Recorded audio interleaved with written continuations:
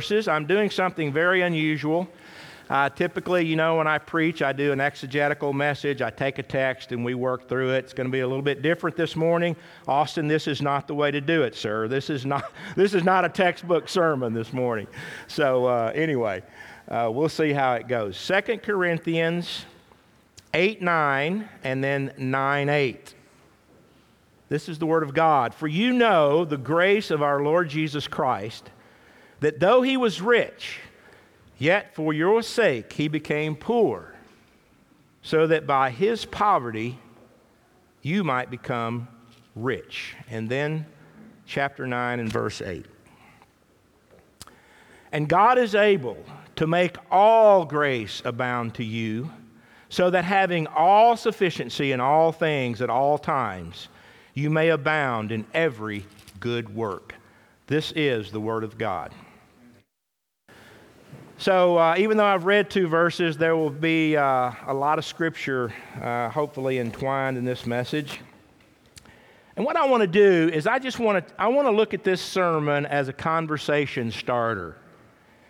And I've had to set aside a lot of important pieces of this conversation, and that selectivity is one of the hardest things we have to do when we're called on to minister. But I hope it will stimulate some conversation. I hope it will stimulate some thinking among yourselves, perhaps in your community groups and whatnot. But another thing I want to do, I want to mention several sources because of the material I'm dealing with. Let me get those out of the way. I'm leaning heavily on F.F. Bruce's commentary, Charles Hodge, John Calvin, Helen Reeves' Wealth and Poverty in the Early Church, a chapter in Scott McKnight's book, Pastor Paul, Nurturing a Culture of Christiformity in the Church. Finally, a book called Times of Trouble, A New Economic Framework for Early Christianity by Roland Boer and Christian Peterson. So, I'm leaning heavily on them, and I think they ought to get credit for this. Now, in my way of thinking as a preacher, there are 3 really difficult topics to handle, and I'm going to give them to you in ascending order. Third, eternal damnation. Second, election. And the toughest one is money. I mean, you all heard, right? There's an unwritten commandment among pastors. The 11th commandment, thou shalt not talk about money. But then there's the story of the country preacher who always seemed to work tithing or money into his sermon. So he may have a sermon something like, we've all sinned and come short of the glory of God. God commended his love toward us in that while we were yet sinners, Christ died for us. And now a word about tithing. Or, husbands, love your wives even as Christ loved the church. Wives, be submitted to your husbands. And now a word about tithing. So we want to avoid those 2 extremes. And that kind of went over like a lead balloon. That was supposed to be humor. In all seriousness, finances are a very personal matter and often a sensitive subject, but Scripture has plenty to say about money, wealth, prosperity, and the poor within and without the community of saints to whom we are responsible. But more often than not, the problem isn't money per se. I mean, Scripture tells us the earth is the Lord's and everything in it, Psalm 41. However, the problem is how properly to deal with an abundance and how those means wisely to be used, especially when it comes to benevolence. The best fundraiser I ever knew, and this is about Paul the fundraiser, you'll see. The best fundraiser I ever knew said this, Dr. B. Gray Allison, the problem is never money. It's helping folks with money to know what to do with it. Sadly, most Americans and probably much of the evangelical church today know all too well what to do with it, and it usually isn't thinking about the needs of others first. According to a fairly recent book, Life at Home in the 21st Century, American homes are saturated with possessions. Let me share some tidbits from that book. Tidbit 1. The U.S. is the most materially rich society in global history. Let that sink in. at the time of writing, about 2002 to 2005, the U.S. had 3.1% of the children in the world and spent 40% of the money on toys.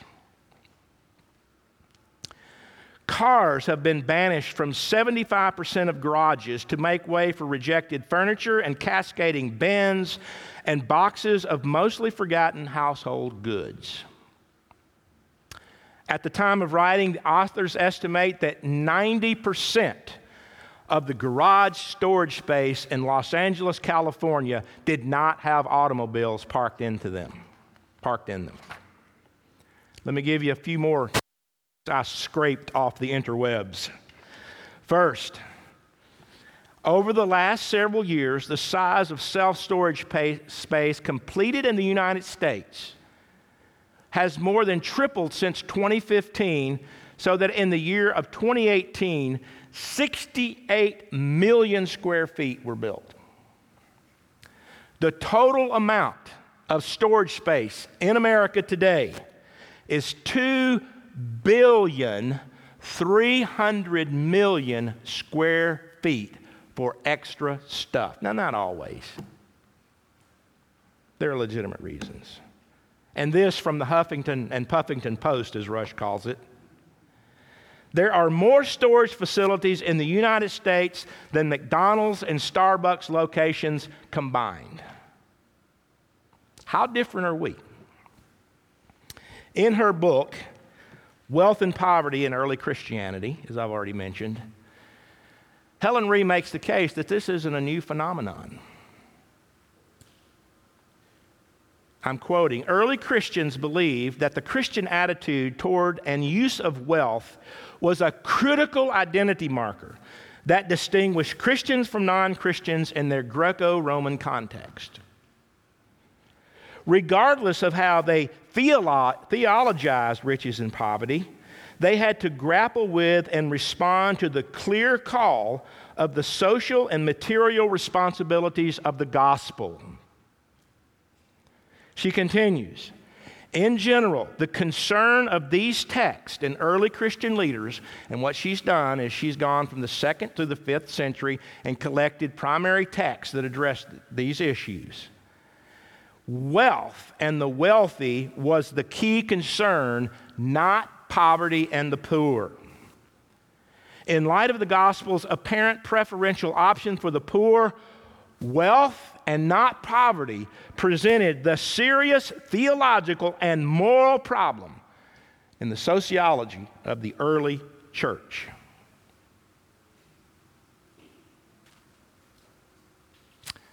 Those are my preliminary comments. I'm moving on to number 2. Now, there are a couple of points in this sermon where you're going to have to bear with me. It's good material. I get to preach about once every 6 months, so I got to cram it all in, right, Ed? So I'm telling you now, I'm going to read a couple of these points are going to be, you may nod off, but there are a couple of points, hopefully, that will get your attention back. I'm calling this Canon, Context, and the Early Christian Economy. Canon, Context, and the Early Christian Economy. First, I want to walk you through what the canonical scriptures at a very high level have to say about money and wealth. First, in the Torah. The Torah reveals Yahweh's absolute ownership of the earth. He affirms the goodness of the physical creation and the material prosperity as God's blessings to the righteous for their obedience. It's clear as day in there. The Torah also underscores God's special care and protection for the poor, widows, orphans, and strangers within the context of the covenant community. Moving to the wisdom tradition, the writings, the central part. These also affirm wealth as God's blessing, but it relativizes wealth vis-a-vis wisdom. The wisdom tradition further enjoins the rich to do justice, to be generous to the poor, care for them, and it warns them against dishonest gain. The prophets, you remember the message on Amos. The prophets are famous for fiercely denouncing the wealthy and powerful for their idolatry and its byproduct. Namely, there's social and economic injustice, oppression of the poor in particular. And it's helpful to contrast the prophets and their tradition with that of the psalmist's self-identification with the needy. Again, I'm racing you through what the canonical scriptures teach. That brings us to the Second Temple period, the time of Jesus, the intertestamental period, roughly 500 BC to 70 AD. There was an emerging notion of the pious poor and the wicked rich. More significantly, this was the case after the Babylonian exile. The theme then takes on an end times or eschatological perspective. The pious poor would be rewarded, and the wicked rich would be judged. Now, the hallmarks of the New Testament period, and this is important because this is the context of our passage this morning. The followers of Jesus inherited that notion of the pious poor and the wicked rich. It is true. Jesus did associate some with the wealthy. He did associate some with the powerful. He had people helping him in his itinerant ministry. He receives financial support and treatment. Yet he warns that we cannot serve both God and money. He also says to the rich young ruler, sell everything you have and give it to the poor. Hyperbole, parabolic, you see the point, however you take it.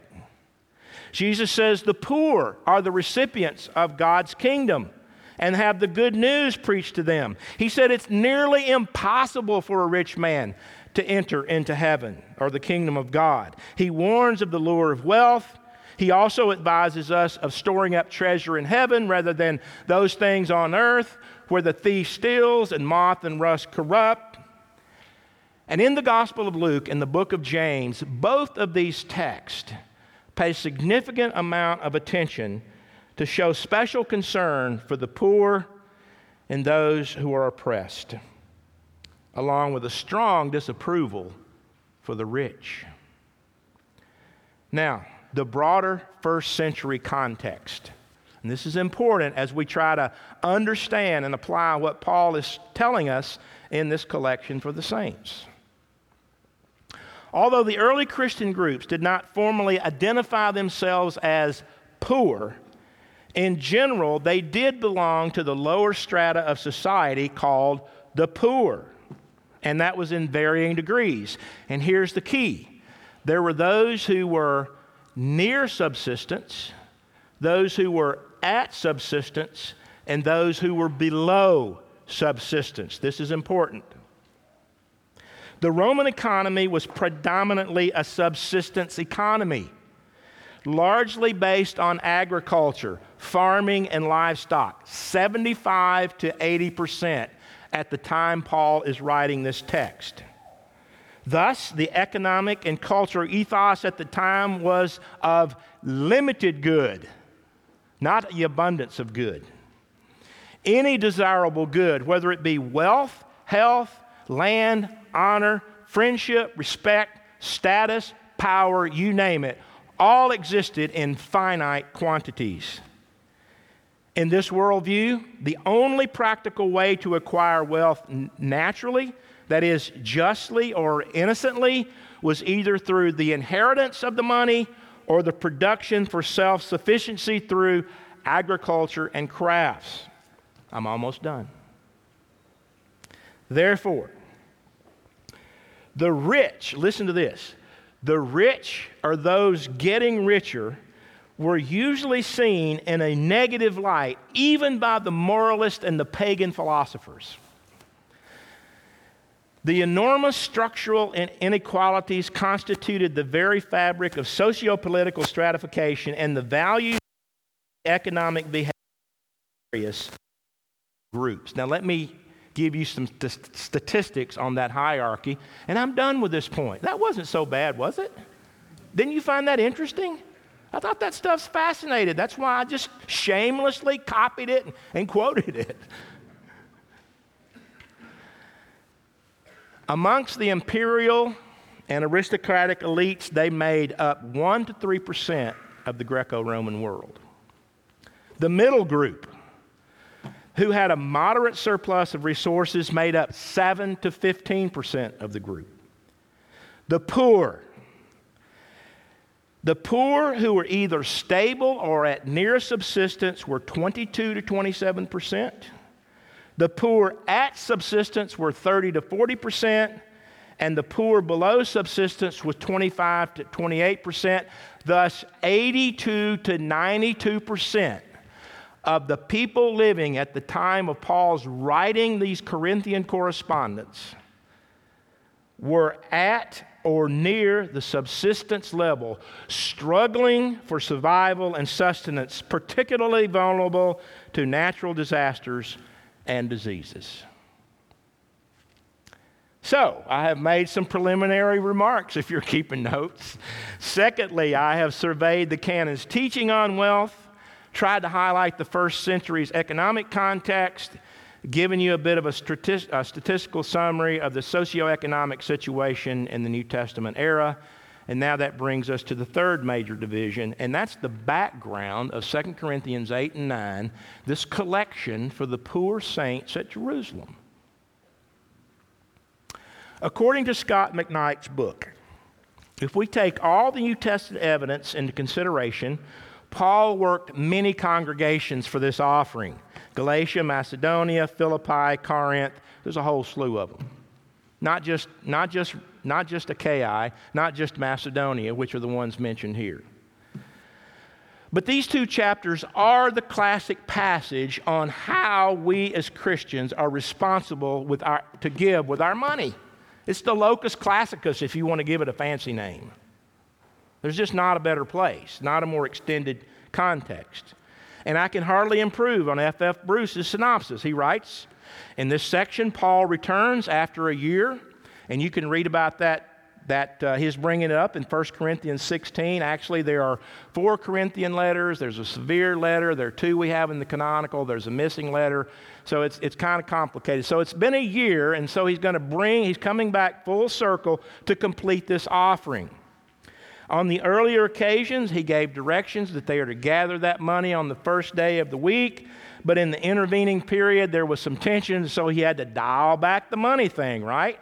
But when happier times ensued, he was able to bring it back up. I mean, it's a sensitive subject. Paul's not an idiot. I mean, we know about Paul the pastor, Paul the church planter, Paul the apostle, Paul the rabbi, Saul of Tarsus, Paul the evangelist, Paul the missionary to the Gentiles. But you don't ever think about Paul the fundraiser, do you? But that's what he was doing here. Now, here's the low pressure part of the sermon title. Listen to this. Paul wanted the Corinthian contribution to be generous, but at the same time, completely voluntary. The whole purpose of this exercise, as Paul conceived it, would be vitiated if at any stage in the game it appeared he was requiring their participation by apostolic authority, or anything that smacked of pressure. As a matter of fact, this is a really good place to just give you some out of these chapters of Paul's demeanor. Listen to this. He's not buttonholing them. Listen to how he deals with it. Chapter 8 and verse 8, I say this not as a command. Chapter 8 and verse 10, in this matter I give my judgment. Chapter 8 and verse 13, for I do not mean that others should be eased and you be burdened. Chapter 9 and verse 5, and this is much of the spirit of ensuring they're ready to give. He says, I'm telling you this in advance so that the offering may be ready as a willing gift and not as an exaction. It's not something that I'm demanding of you. And finally, in chapter 9 and verse 7, he says, each one must give as he has decided in his heart, not reluctantly or under compulsion. What a tremendous example. Does that seem like I'm pressuring you? I don't mean to. I really don't. And you'll see why in a minute. That brings me to point number 4. How are we doing? Are we doing okay? Yes. Okay, all right. You're mighty quiet. I guess that's Presbyterians, right? We're quiet. Let me summarize the contents of these chapters for you. I mean, you know, Brother Barry, how it is. You get on something and like, man, if I had 2 or 3 more times at this, I could really do it justice. Let me give you an abstract of what this text says, and I'm more certain about this than I'm standing here now, and I could argue this on linguistic grounds, but here's where the passage turns on. It's not rocket science. Number 1, excel in this act of grace, this act of giving. That's the salient point. Number 1. The second point it turns on, chapter 8 and verse 11, finish doing it well. That is the act of giving. Point number 3, give proof before the churches of your love and of our boasting about you to these men, meaning Titus and the brothers he was sending along with Titus to collect the offering. Prove your love and prove my boasting about your doing this gracious begging to give to these alms to the saints in Jerusalem. Prove me right on this, folks. And finally, this is what I'd call a didactic or instructional peak. Some text in the New Testament, all text, have like a story has a peak moment at it. This text has a teaching peak, and here it is. Whoever sows, Paul says, he even says, the point is, here's the point. You know, here's a big red, watch this. Whoever sows sparingly will also reap sparingly, and whoever sows bountifully will also reap bountifully. Each one must give as he has decided in his heart, not reluctantly or under compulsion, for God loves a hilarious giver. And God is able to make all grace abound to you, so that having all sufficiency in all things at all times, you may abound in every good work. And then he punctuates this didactic peak with a citation from the Old Testament, which means pay attention to this. Because God, he has distributed freely. He has given to the poor. His righteousness endures forever. And Corinthian church, when you come through on this offering of giving alms to the poor saints at Jerusalem, you're being just like God. So, in a nutshell, Paul uses the example of the Macedonian Christians to encourage the Corinthian Christians to follow through and help with this Jerusalem famine. He is making sure that the Corinthians have their monetary ducks in a row before he comes to collect the offering, and lest, again, he's humiliated. In order to be honorable and accountable to them, and there's a wonderful section here for accountability with funding from 8:16 to the end of the chapter. It's a tremendous example on how to handle money, how to handle fun in an honorable and God-honoring way, and I think these men here do a wonderful job. But along the way, he is giving some very practical and theological justification for the offering while encouraging the Corinthians to give generously and cheerfully. And that brings me to point number 5. I'm calling this interesting observations about the collection in 2 Corinthians 8 and 9.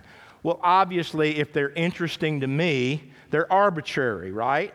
I mean, I hope I'm picking out stuff that's important, but they're interesting to me, and I hope you'll find them interesting. Man, it's early. It's 5 till 11. Look at that. Observation number 1. And again, this is from Scott McKnight. How Paul describes this offering. It is more than just a collection. Although it is a collection, and he calls it a collection. He calls it numerous times a gracious act, a gift. Probably a dozen times grace is mentioned in these 2 chapters. In 2 Corinthians 9:5, he calls it a blessing. In 2 Corinthians 9:12, he calls it a liturgy, a worship. In several places, in Romans, 1 and 2 Corinthians, he calls it a service, a ministry. And then in Romans 15, as Austin read for us, he calls it a fellowship, a sharing.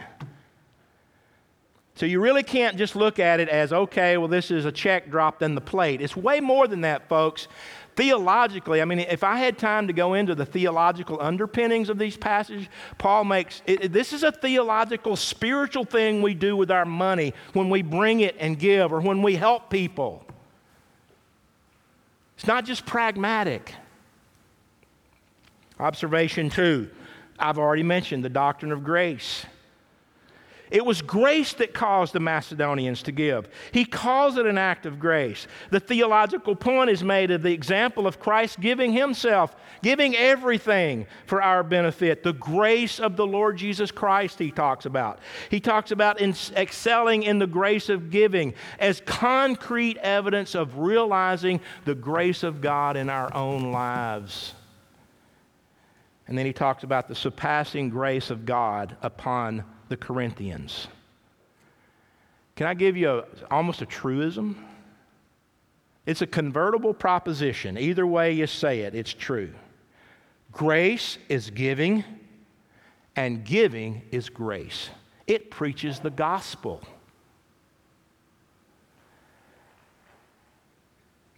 Thirdly, and this is the toughest one. This is the one I struggle with the most, and I'm not sure I've gotten it right. The urging for equality.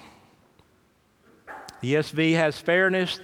The King James Version, the New King James Version, the NIV, several other translations translate isotes as equality, and I happen to agree with that. I happen to agree that fairness is a little bit too fluffy, although we use fairness in that term. It's about equality. He says, I do not mean that others should be eased and you burdened, but that as a matter of fairness in your translation, your abundance at the present time should supply their need, so that their abundance may supply your need, that there may be fairness. He's saying, look, one of these days the shoe is going to be on the other foot, folks. So while you have an abundance to help these folks, you need to help them. As a matter of fact, they've already blessed you spiritually.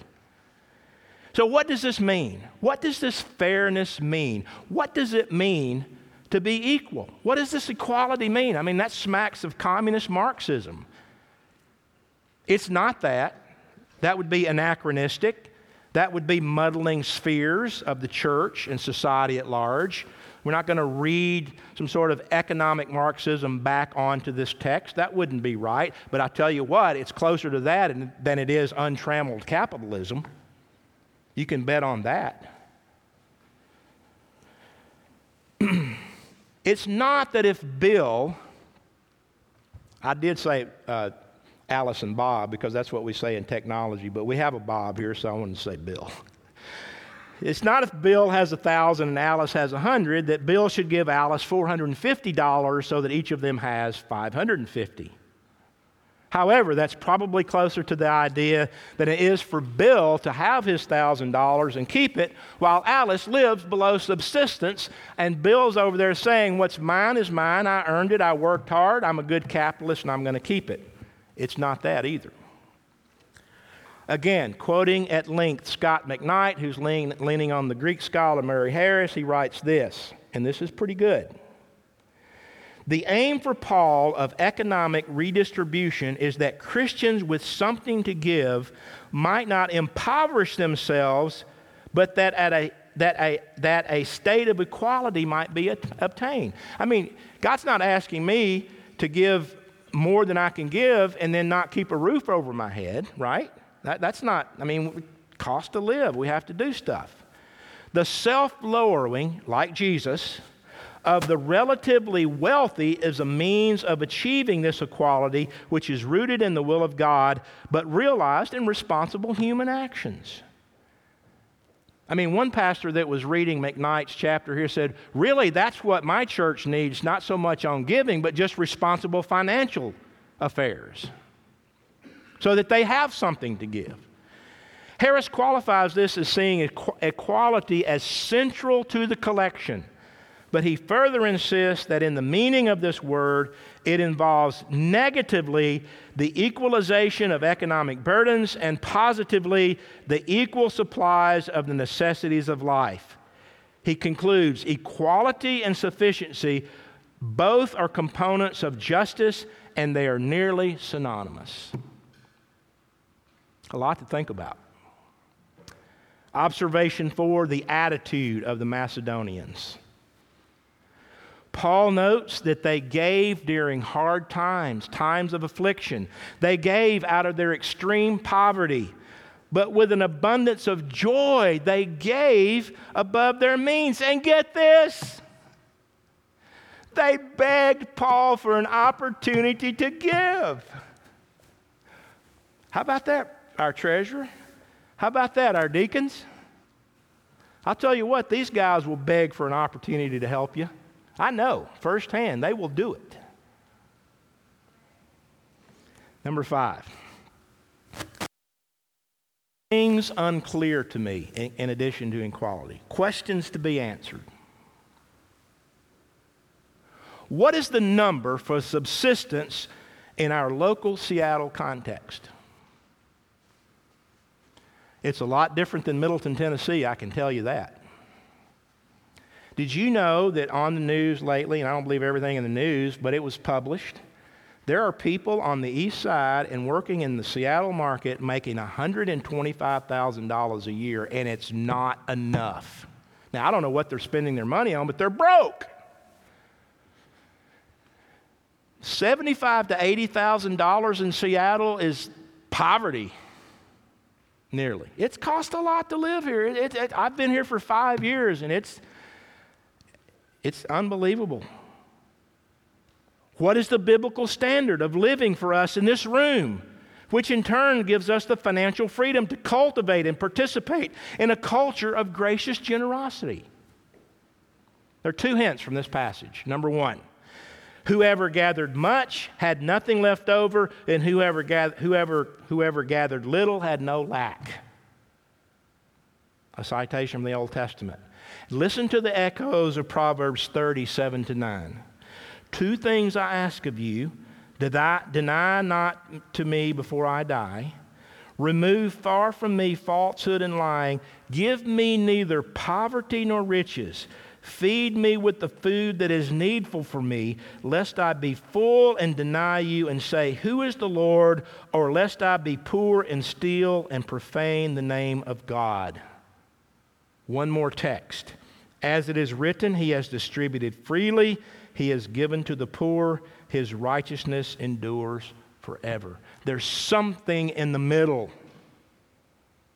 Sustenance level.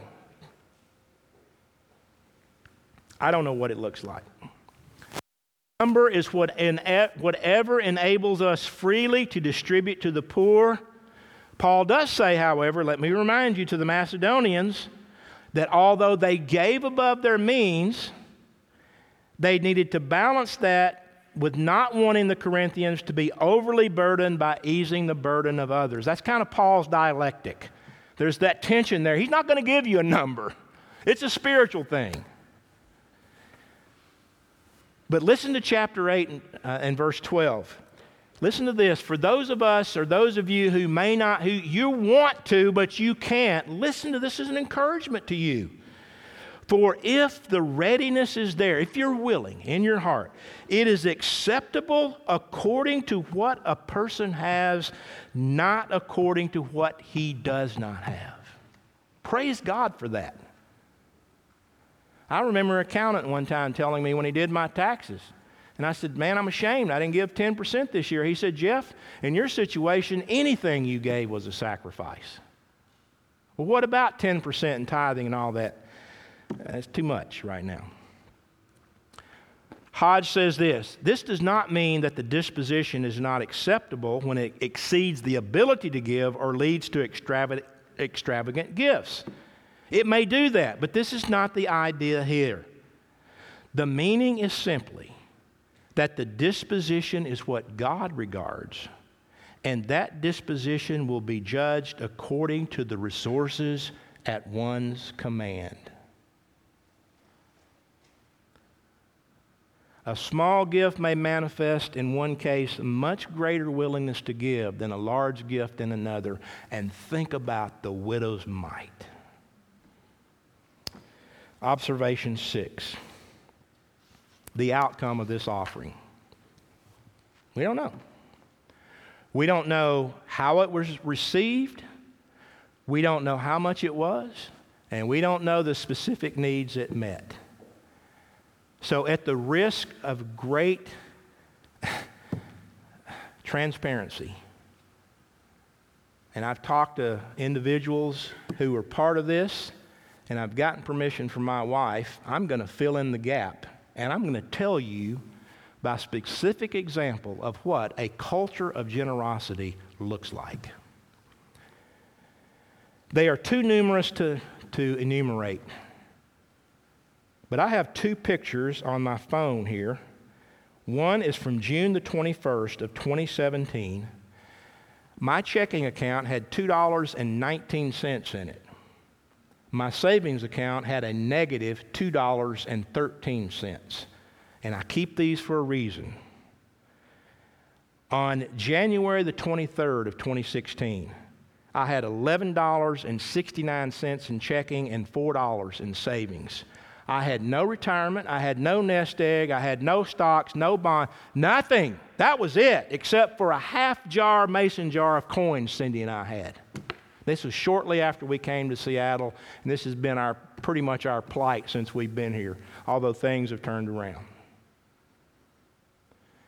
Now, that's very private stuff, but I told Cindy I'm not having gone through that and not use it to glorify God, because here are just a few of the examples of what this church, this generous church, has done.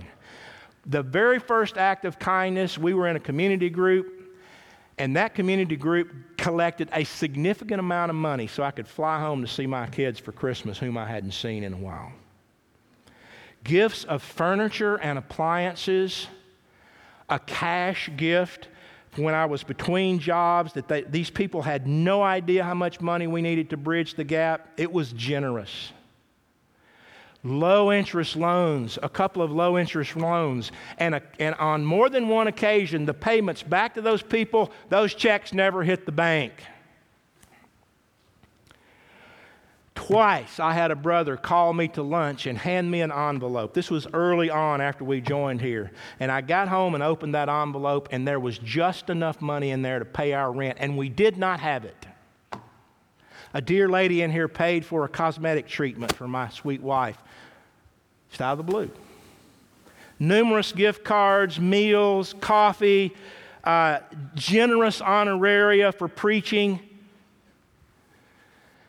Up until the last time I preached here, several times I preached to you with my front teeth glued in with Fix-A-Dent and super glue because I could not afford to fix a broken bridge. I taught a whole year in front of middle school and high school, knowing that any time my front teeth were just going to come out in the classroom. I was going to pop a plosive, or I was going to, fire away on a fricative, and there goes my teeth. But because of the generous benevolence of this church, I have a set of teeth now that stick, man, they're real, and I am so grateful for all of this. I can preach the house afire, not worry about it, right? There you go. Thank you. Deacon fund assistance with dental work for our entire family. This was not all cosmetic. That in one particular case, it was a medical urgency. Finally, and this is a small thing, but man, I had a brother who was in my home, opened my refrigerator when we first met to see if we had food in the house. Thank you. And I'm not trying to have sort of and I'll talk about this in closing, sort of a patron clientele where I'm puffing you up because you did something for your client. Every single one of these people gave glory to God for everything they did. Brother, thank Jesus. Brother, God provided for this. This is the Lord. And that's the way it ought to be. So as we've seen this morning, this offering entailed way more than just helping the poor, although it was that for sure. And you know how you help the poor? You know how to help those who are below sustenance level? It's called discipleship. These people were pressing into my life. They were involved in my life, checking up. How's it going? What do you need? That's what we have to do. This was an exhibition of grace, an exhibition of love. It was an expression of faith in God to supply their needs, a matter of obedience. It was an expression of their worship. And what it did is turn that patron-client notion of the early New Testament era on its head, where the patron would give the client material goods, or maybe the aristocrats would put in libraries, anything to enhance their social status, to enhance their own wealth, anything that made them look good. But what Paul is saying here is, no, this glorifies God. He says in 8:9, thanks be to God. This act of grace is for the glory of the Lord Himself. For this ministry of service is not only supplying the needs of the saints, but also overflowing in many thanks to God. By their approval of this service, they will glorify God. Thanks be to God for His inexpressible gift. And folks, the way that you and I can turn on its head a culture of greed, a culture of untrammeled capitalism, to totally come uncoupled from ethics. A culture thinking that financial security is really real. A culture that is materialistic. A culture that is addicted to money making. Addicted to their 401k plans. The way we can turn that culture on its head is to cultivate continuously, as you have, a culture of generosity, because that is what Paul the fundraiser was doing with all these churches. It wasn't just about the money. I don't know about you, but I don't want on my epithet, he worked, he paid his bills, and he died. Do you? I don't want that. So what are we going to do in 2020? How are we going to preach the gospel with this? And I'm talking to myself here as well. I want to do more. I want to do more. And thank God, our situation because of you has turned around, and now we're able to share and help some people. And the readiness is way more than the help, but our heart's in the right place. One of my former students from Clearwater Christian College posted on social media something that maybe it was because I was talking about this, I don't know. He said this: always help someone, because you might be the only person who will. Thank God for our benevolence committee. Thank God for our deacons. Thank God for our mercy team. Thank God for the generosity of this church. But you know, they say 10% of the people do 90% of the giving. I don't know what anybody gives except what's been given to me. But I hope this will stir your heart and to see the big picture of low pressure but extraordinarily high impact giving. Let's pray.